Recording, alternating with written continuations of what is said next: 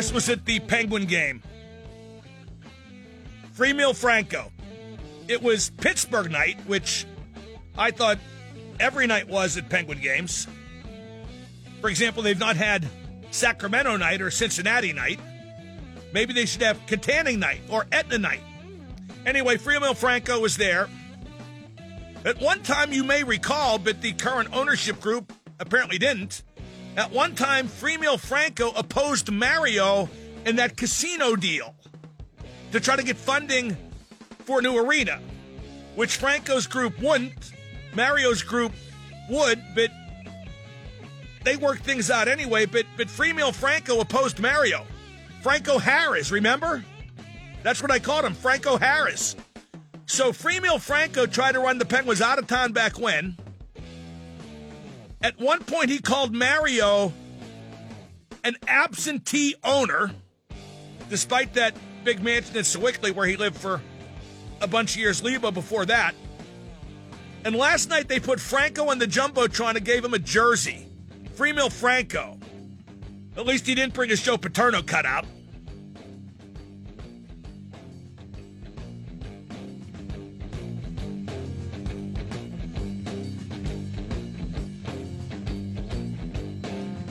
This segment brought to you by BetRivers Online Sportsbook. BetRivers Sportsbook is Pittsburgh's hometown sportsbook. Bet now from anywhere.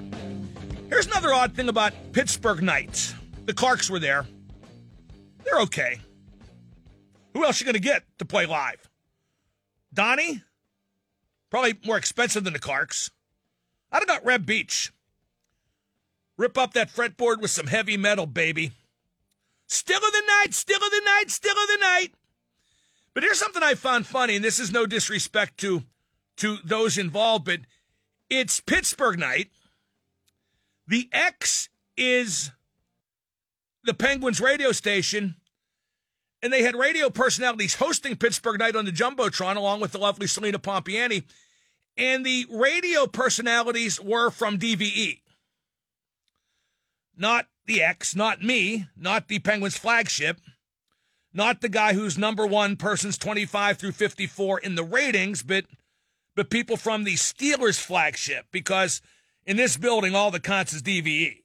And I find that out more and more every day. So anyway, 22 more months.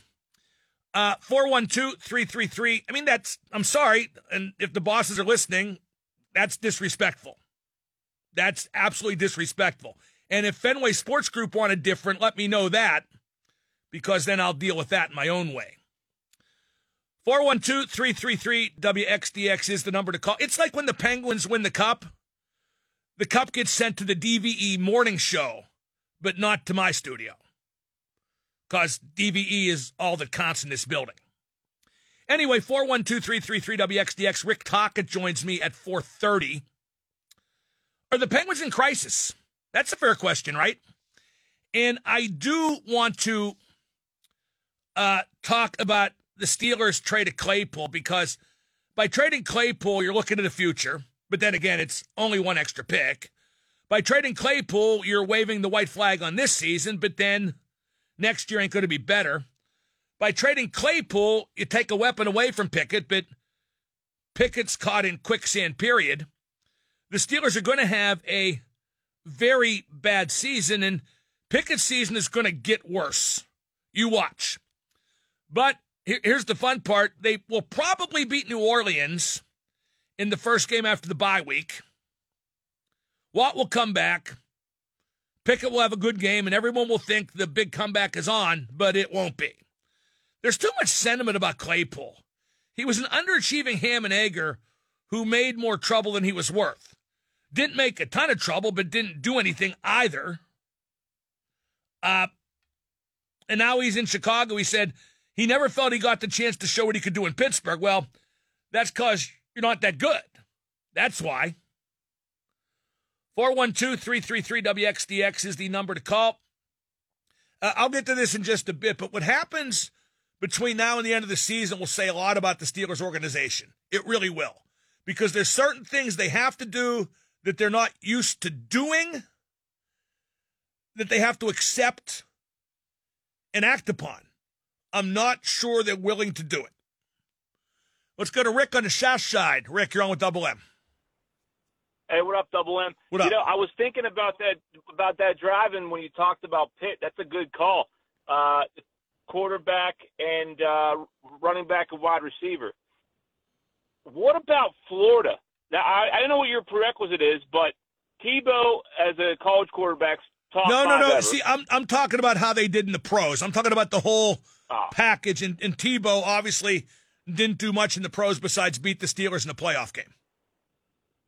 Yeah, like Taylor Slant. We'll never forget that. But I was going to say Tebow, Emmitt Smith, and then Wes Chandler. That was that's what I was thinking. So anyway.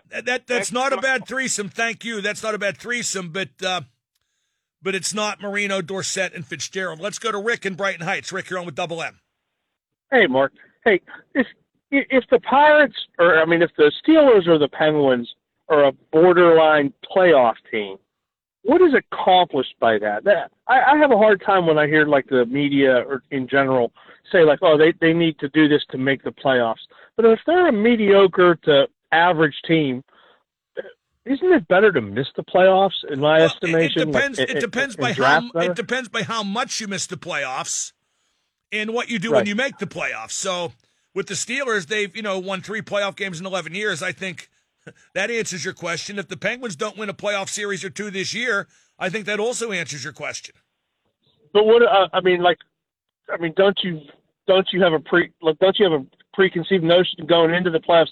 Yeah, this Penguins team is a contender, and if they're not a contender, what does it matter? But now they've decided to keep Crosby, Letang, and Malkin until they end their careers, and whatever happens, happens. So while the question you're asking is relevant, it's not one they care to hear or answer. Okay, and go back to the Steelers. Like you'll hear if the Steelers win the next 4 games, you're going to hear all the media saying, "Oh, these Penguins are a contender. They're a game out." The Steelers, rather. I'm not too worried about them winning the next 4 games. We shouldn't forget that making the playoffs means a lot of revenue. But what you have to avoid is finish middle, draft middle, stay middle. Okay. Thanks, Mark. I appreciate it. Thank you. Let's go to Mike in Bloomfield. Mike, you're on with Double M. Yeah, man. I would love to hear who was the quarterback during the time all those games we lost. 3 playoff games we won in 11 years. Who was the quarterback? How many games did he win at that time? Yeah, well, he has 2 Super Bowl rings. I don't care about that. I'm talking about the last I don't care years. what you care about. I think Ben's going to go. Ben's going to go in the Hall of Fame, and Tomlin's a fraud, and he might go in the Hall of Fame, which will make him an even bigger fraud. His defense took him to both of them Super Bowls. Everybody knows Actually, that. yeah, like that pass to Santonio Holmes. Did Brett Kiesel throw that or James Harrison? I forget. Look at his stat. James Harrison scored a touchdown. Tomlin is a fraud. Tomlin is a fraud. Tomlin is a fraud. Tomlin is a fraud. Tomlin is a fraud. Tomlin is a fraud. 28 interceptions in the last 11 Tomlin playoff is a fraud. I can do it to a different tune. Tomlin is a fraud. What great quarterback throws 28 turnovers in 11 playoff games? Tell me that. He won 2 rings. Can you name him? Brady. Gee, I Manning. wonder why you're blaming Ben ahead of Tomlin. I can't put my finger on it. Any reason? I wonder why you're blaming Tomlin, you racist. See? I knew if I pushed you hard enough, you'd come out and say it because you were too gutless to say it in the first place. You know what? Ben should have done better over the last part of his career, but he did as much as anyone to win that Super Bowl against the Cardinals.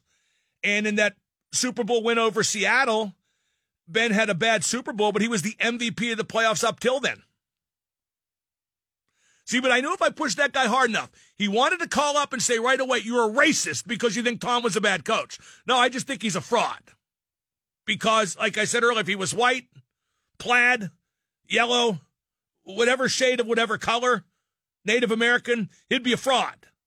Because he's won 3 playoff games in 11 years, despite having the Hall of Fame quarterback. And if you want to say the Hall of Fame quarterback deserves his share of blame for that, he absolutely does. I also know the Hall of Fame quarterback, and the evidence for that is plentiful right now. The Hall of Fame quarterback was the only thing that kept them afloat last year. The only thing that got them into playoffs. The only thing.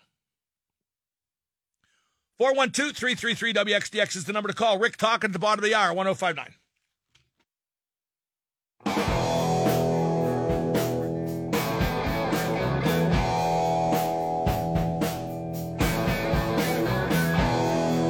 Double M on the X.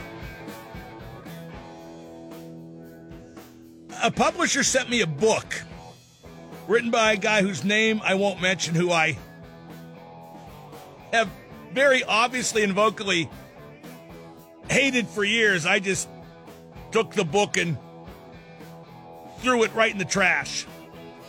I kept the letter, though, saying, would you be interested in interviewing so-and-so? I might frame it and put it on my wall. We got Rick talking at the bottom of the hour. 412-333-WXDX is the number to call. I do have some serious Steeler talk because, again, like I said yesterday, the trade of Claypool is the equivalent of waving a white flag. They gave up on the season. And what happens between now and the end of this Steelers campaign will say a lot about the Steelers organization. Because for the first time in a long time, winning and losing doesn't matter. It's about learning about what you got, what you don't got, identifying the guys who are going to stay and be part of the team's future and developing them to be better, and that's it. Period. Winning and losing doesn't matter. Now, does Mike Tomlin understand that? Is he willing to accept that? I don't know. Is he smart enough to accept that? I don't know. Does Tomlin know how to handle that? I don't know. Because winning and losing means nothing now. And you'll celebrate winning a meaningless game out loud and lustily like the morons you are. But organizationally, winning and losing means nothing. You don't say that out loud ever, but it's true. And it would be so Mike Tomlin to win Week 18 against Cleveland, and they have 5 wins instead of 4, and they drop 3 or 4 places in the draft order. That would be just so Mike Tomlin. The winning, the losing, it doesn't matter now. You might try to convince yourself that there's some nobility and some salvage pride in trying to beat Carolina or New Orleans.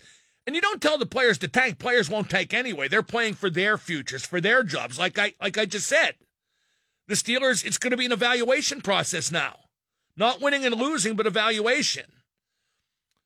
But you don't scratch and claw. You don't push your players in the scratching and clawing direction. I don't know. It's tough to describe because the Steelers have so rarely been in this position. But again, I can see them winning Week 18 and dropping 4 spots in the draft order because of it, and people acting like they did the right thing.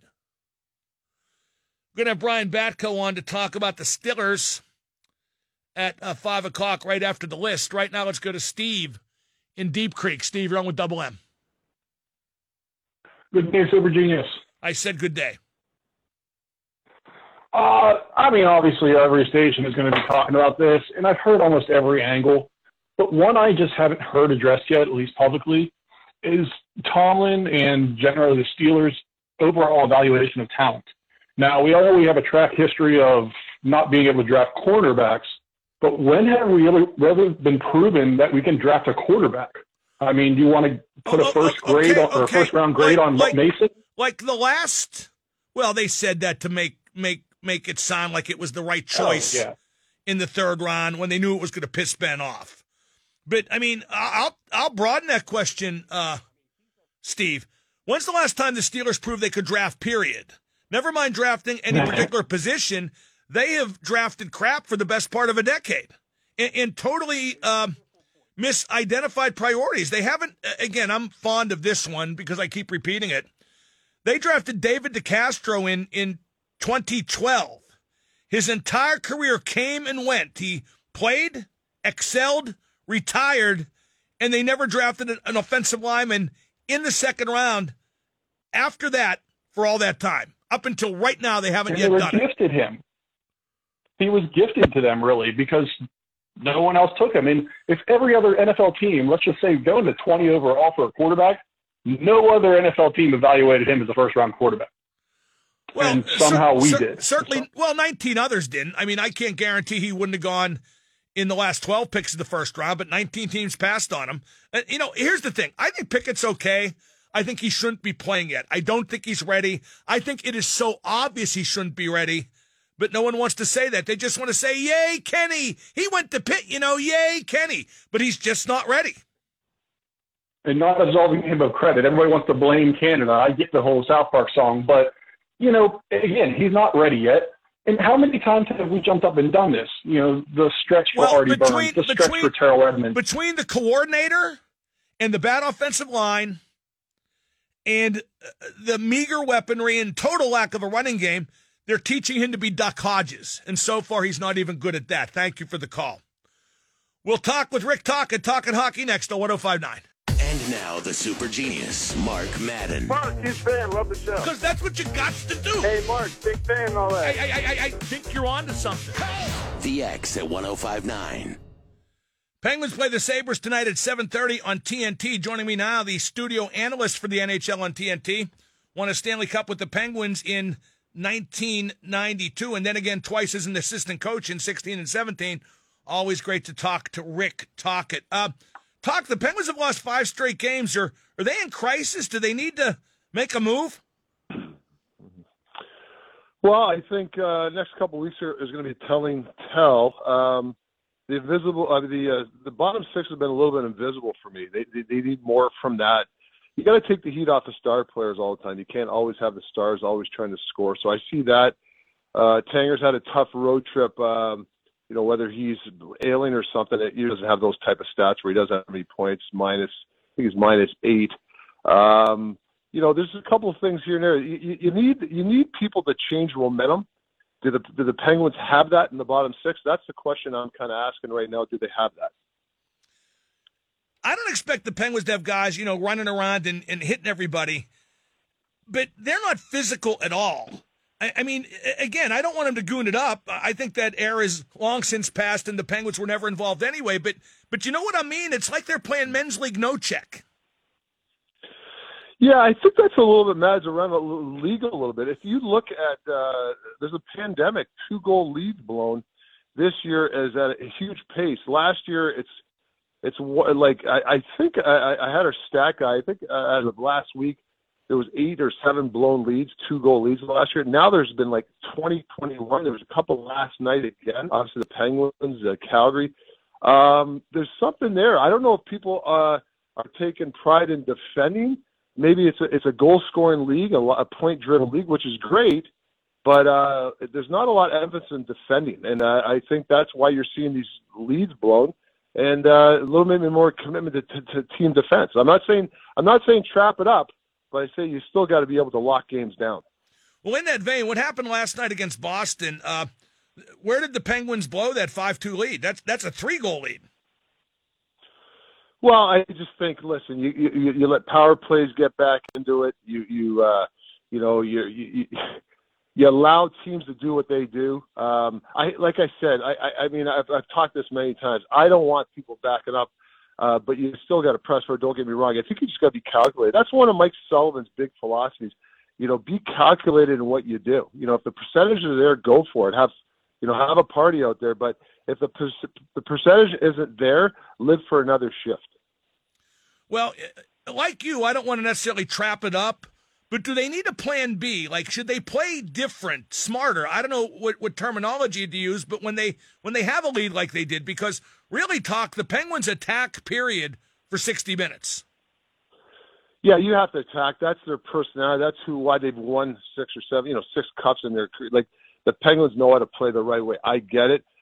Mike Sullivan wants defense to gap up, getting people surf up. But this is a tracking league, and if you're not having guys track, if they're hanging back to see if it's a 50-50, if it's a hope play, if it's a 50-50 puck, maybe they're staying back, think that they're going to get it. I think it's a track league where when players come back hard, you can have defense stay in. So there's been a lot of odd man rushes, not so much just from the Penguins, though, throughout the league. I just see a lot of odd man rushes. Calgary and Seattle last night. Calgary had the game in hand, and all of a sudden they gave 3 odd man rushes, a 2-on-1 and 2 3-on-2s, and got Seattle back in the game, and they won the game. So I think there's an emphasis on point. People want their cookies. Penguins are at Buffalo tonight. Buffalo's a lot better this year, aren't they? What has allowed them to come on strong? And right now they look like a playoff contender to me, Talk. Well, Dahlin and Thompson. I mean, these guys, like everybody talks about these other young players. Nobody talks about these two guys. I think Dahlin over the last year has been one of the best defensemen in the league at both ends. He's feisty too. If you watch him, he got in a. We did a show last year. He cross-checked. He got cross-checked with Matthews. They went right at it in front of the net. He didn't back down. Tage Thompson's had some highlight reel goals. I don't know if you saw the goals last night. This guy is, he's 6'5", and the guy's got hands. That trade that they did with St. Louis years ago is panning out. They got some good young players. I love the fact that their management and their coach are on the same page. They're not going to go out, sign a guy to a 29-year-old to an 8-year deal. They're sticking with the game plan, and it's paying off. Over the last 40 games, they're one of the better teams to watch, that Buffalo team. But is their goaltending strong enough to keep them in it? That's my question. Well, I'm going to get to the league's goaltending in a minute because I think that's an interesting conversation. But let's stay with Rasmus Dahlin for a second. I mean, I'm not sure if he's going to get to the level of Makar or Yossi, but I'm not sure he's not either. He can be really special, can he? Yeah, nowadays, Mads, to be to score goals in this league, you have to score as 5. You have to have 5 people in the play. Some teams have been ahead of their time over the years. Now everybody wants their defense in.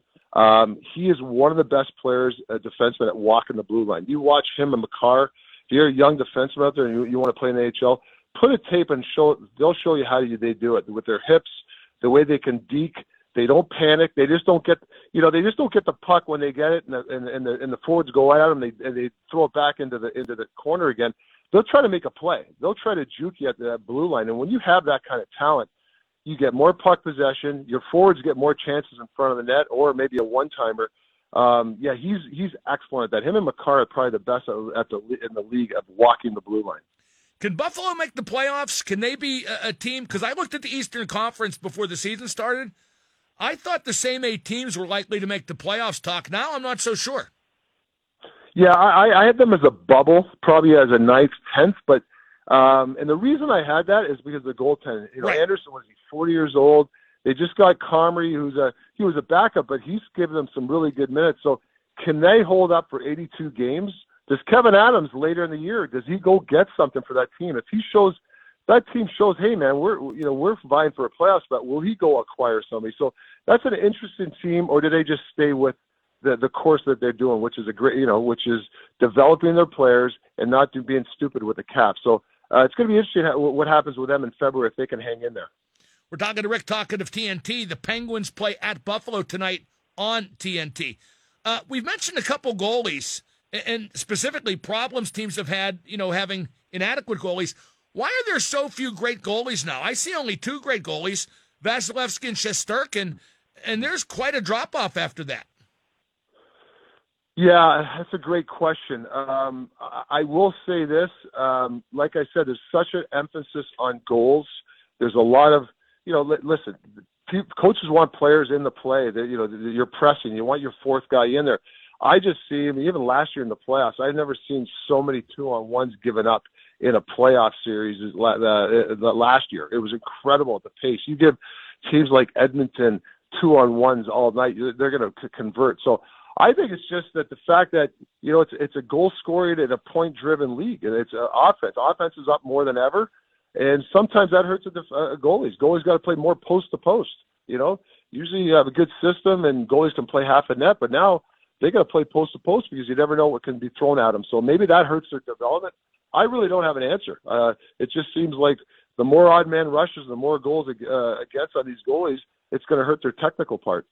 What couple goalies could rise up and maybe get near that level? Oh, well, to me, Shesterkin, he's at that level. Right. I'm watching the Rangers this year, some games where they've been, manhandled in the first period, and he's kept their game. It's 0-0, where it should be 3-0, and all of a sudden, the Rangers wake up.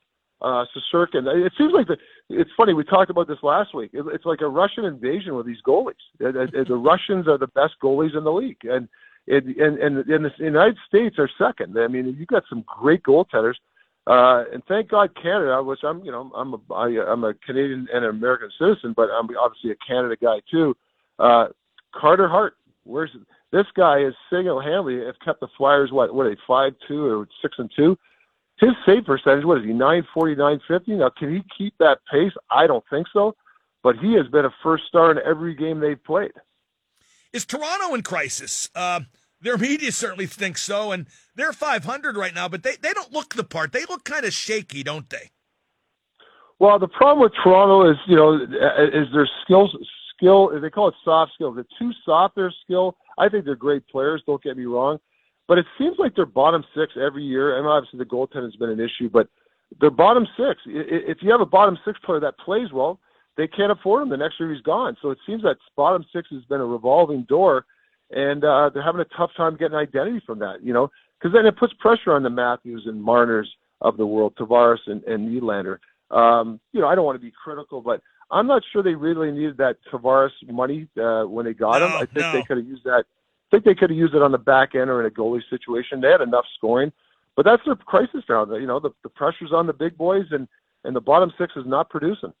It's impossible for somebody in Pittsburgh like me, a non-Canadian, really to understand what the expectations and pressure is like in Toronto, isn't it? It's incredible. I mean, the coach is 4-4-2. It's not crisis mode, but they're talking about firing him. And all of a sudden, Barry Trotz goes on the air the other day, said it'd be interesting to, coach an original six team. Now, that's got legs. That's got legs every day. I mean, that's the big story. That's front page news in Toronto. Every day, people talk about the Leafs, and it's like I said, it's only 10 or 12 games in, but it's crisis mode there, and the heat's on the coach, whether he deserves it or not. I mean, I think you got to give him a little bit of a break, but that's what the topic is in Toronto right now. On the other side of the coin, where'd Vegas come from? I'm not crazy about their roster. I like the expansion roster better when they had 4 second lines. They got an unproven goalie, but they look great, don't they? Well, they've lost their identity from the first year. They were a hard-working team. It was fun to watch. Then Vegas went out and they wanted every shiny new toy. Let's get this guy. Let's get this guy. And it kind of hampered them. They got into cap hell. But I got to tell you, we had at the start of the year, we had who do we think was going to make the playoffs? Some guys on our panel didn't think Vegas was going to make the playoffs. I thought they were out of their mind.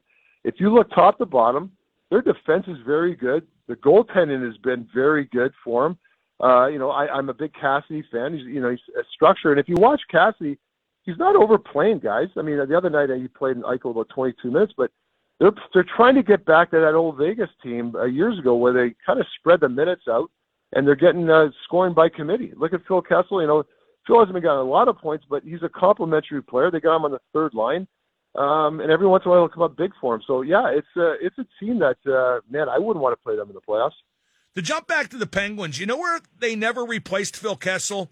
On that left half wall on the power play. When their power play struggles, I think it's because they don't really have a reset point.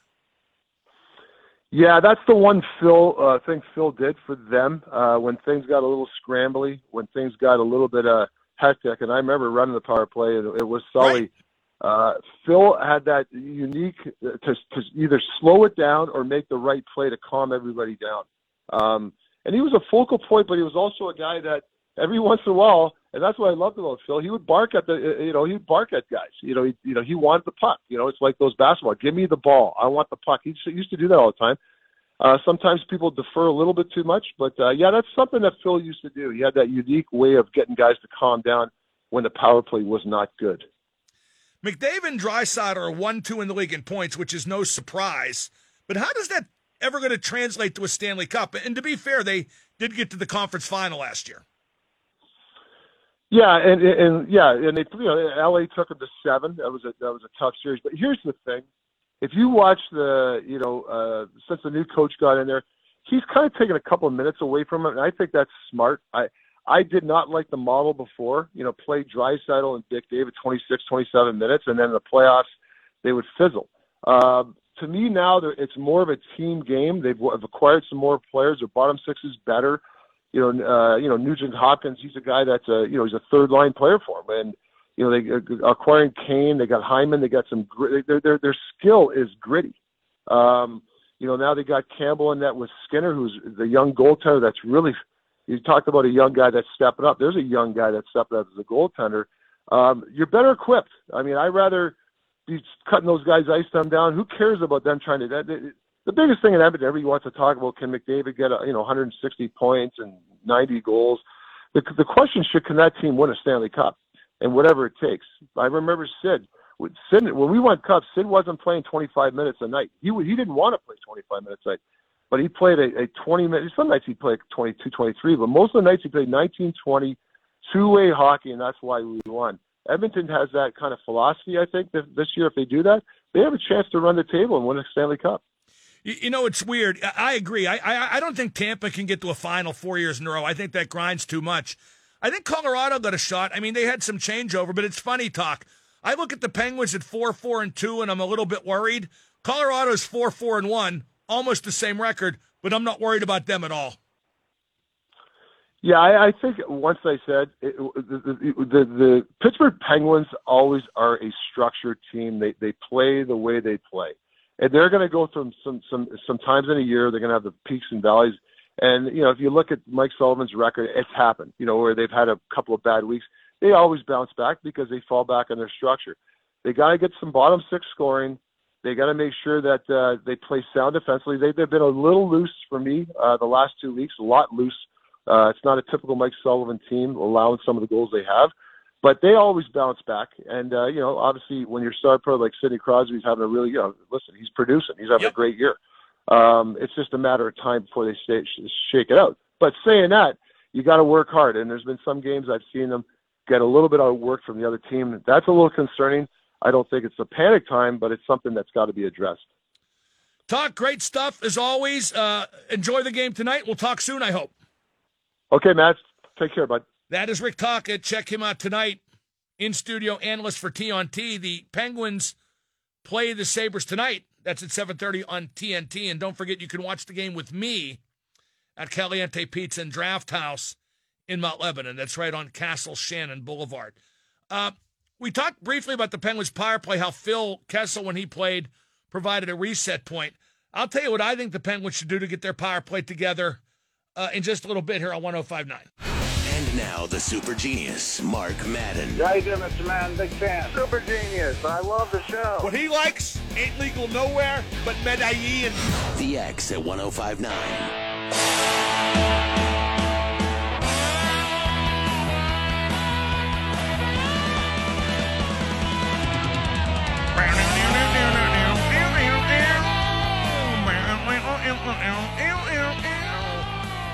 I'll be seeing Aerosmith again in December.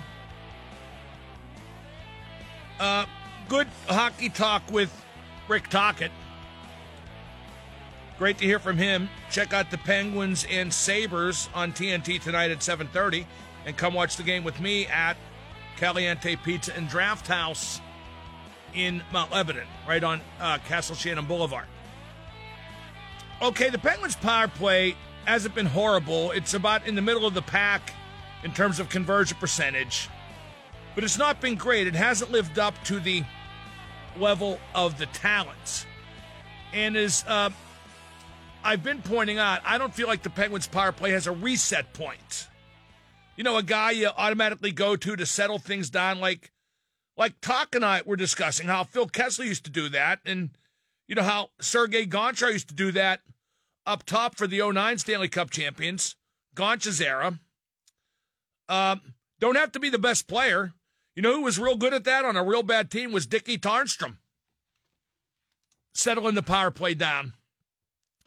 So my suggestion is this. I don't think they're going to bring Ty Smith up because of cap issues. And even if they did, I don't think they'd put him right on the power play. Although if he can run the power play like he has done in his career, maybe they should. Because the power play is not about getting your 5 best players out there. It's about getting a unit out there that fits together and works.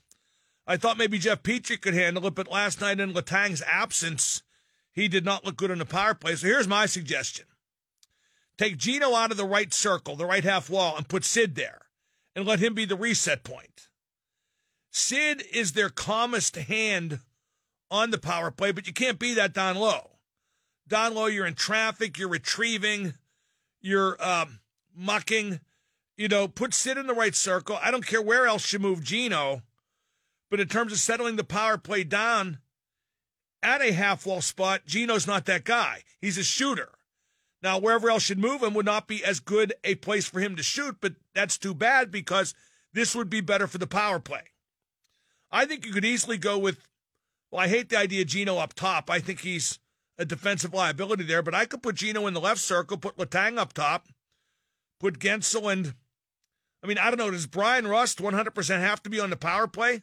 Not that he hasn't done a decent job there, but, if not him, do you put Zucker down under? I don't know, but I just want to see that power play become steadier and move the puck and regroup and reorganize as opposed to being very sporadic and haphazard and really not appearing to have a plan. 412-333-WXDX. Some news in the NFL, too. It looks like Dan Snyder, the Washington Commanders owner, who has been fraught by scandal, is looking to sell the Commanders, probably at the behest of the league. Dan Snyder's a jackass, and certainly some of the stuff that's gone on under his administration with the Commanders has been borderline criminal. But if it is criminal, then, put him on trial, arrest him, and, settle it that way. I am not real good with forcing someone to sell something he owns. Now, if they do force him to do it, no skin off my tuchus, but and he's a bad guy, and I don't know, kind of mixed emotions about that. So we're talking about the Penguins having blown that 5-2 lead to Boston last night. We're talking about the Steelers. Read my column today in the Trib, and then talk about it, later in the show today, maybe tomorrow, because their priorities have to change now. Winning and losing don't matter at all now. Maybe for you it does, but it doesn't, because they're not going to win enough to make the playoffs or even come close. So you got to evaluate, and you got to teach, and you got to set the table for next season and the season after that, not just in terms of developing players and refining your way of doing things, your methodology, your playbook, whatever you want to call it. You got to get a better culture in place, and you got to get leadership in place. Like this year, their captaincy thing was a joke. Najee Harris ain't no captain. He stinks and he whines, and Trubisky got benched. The Steelers are in shambles in almost every way you can be in shambles.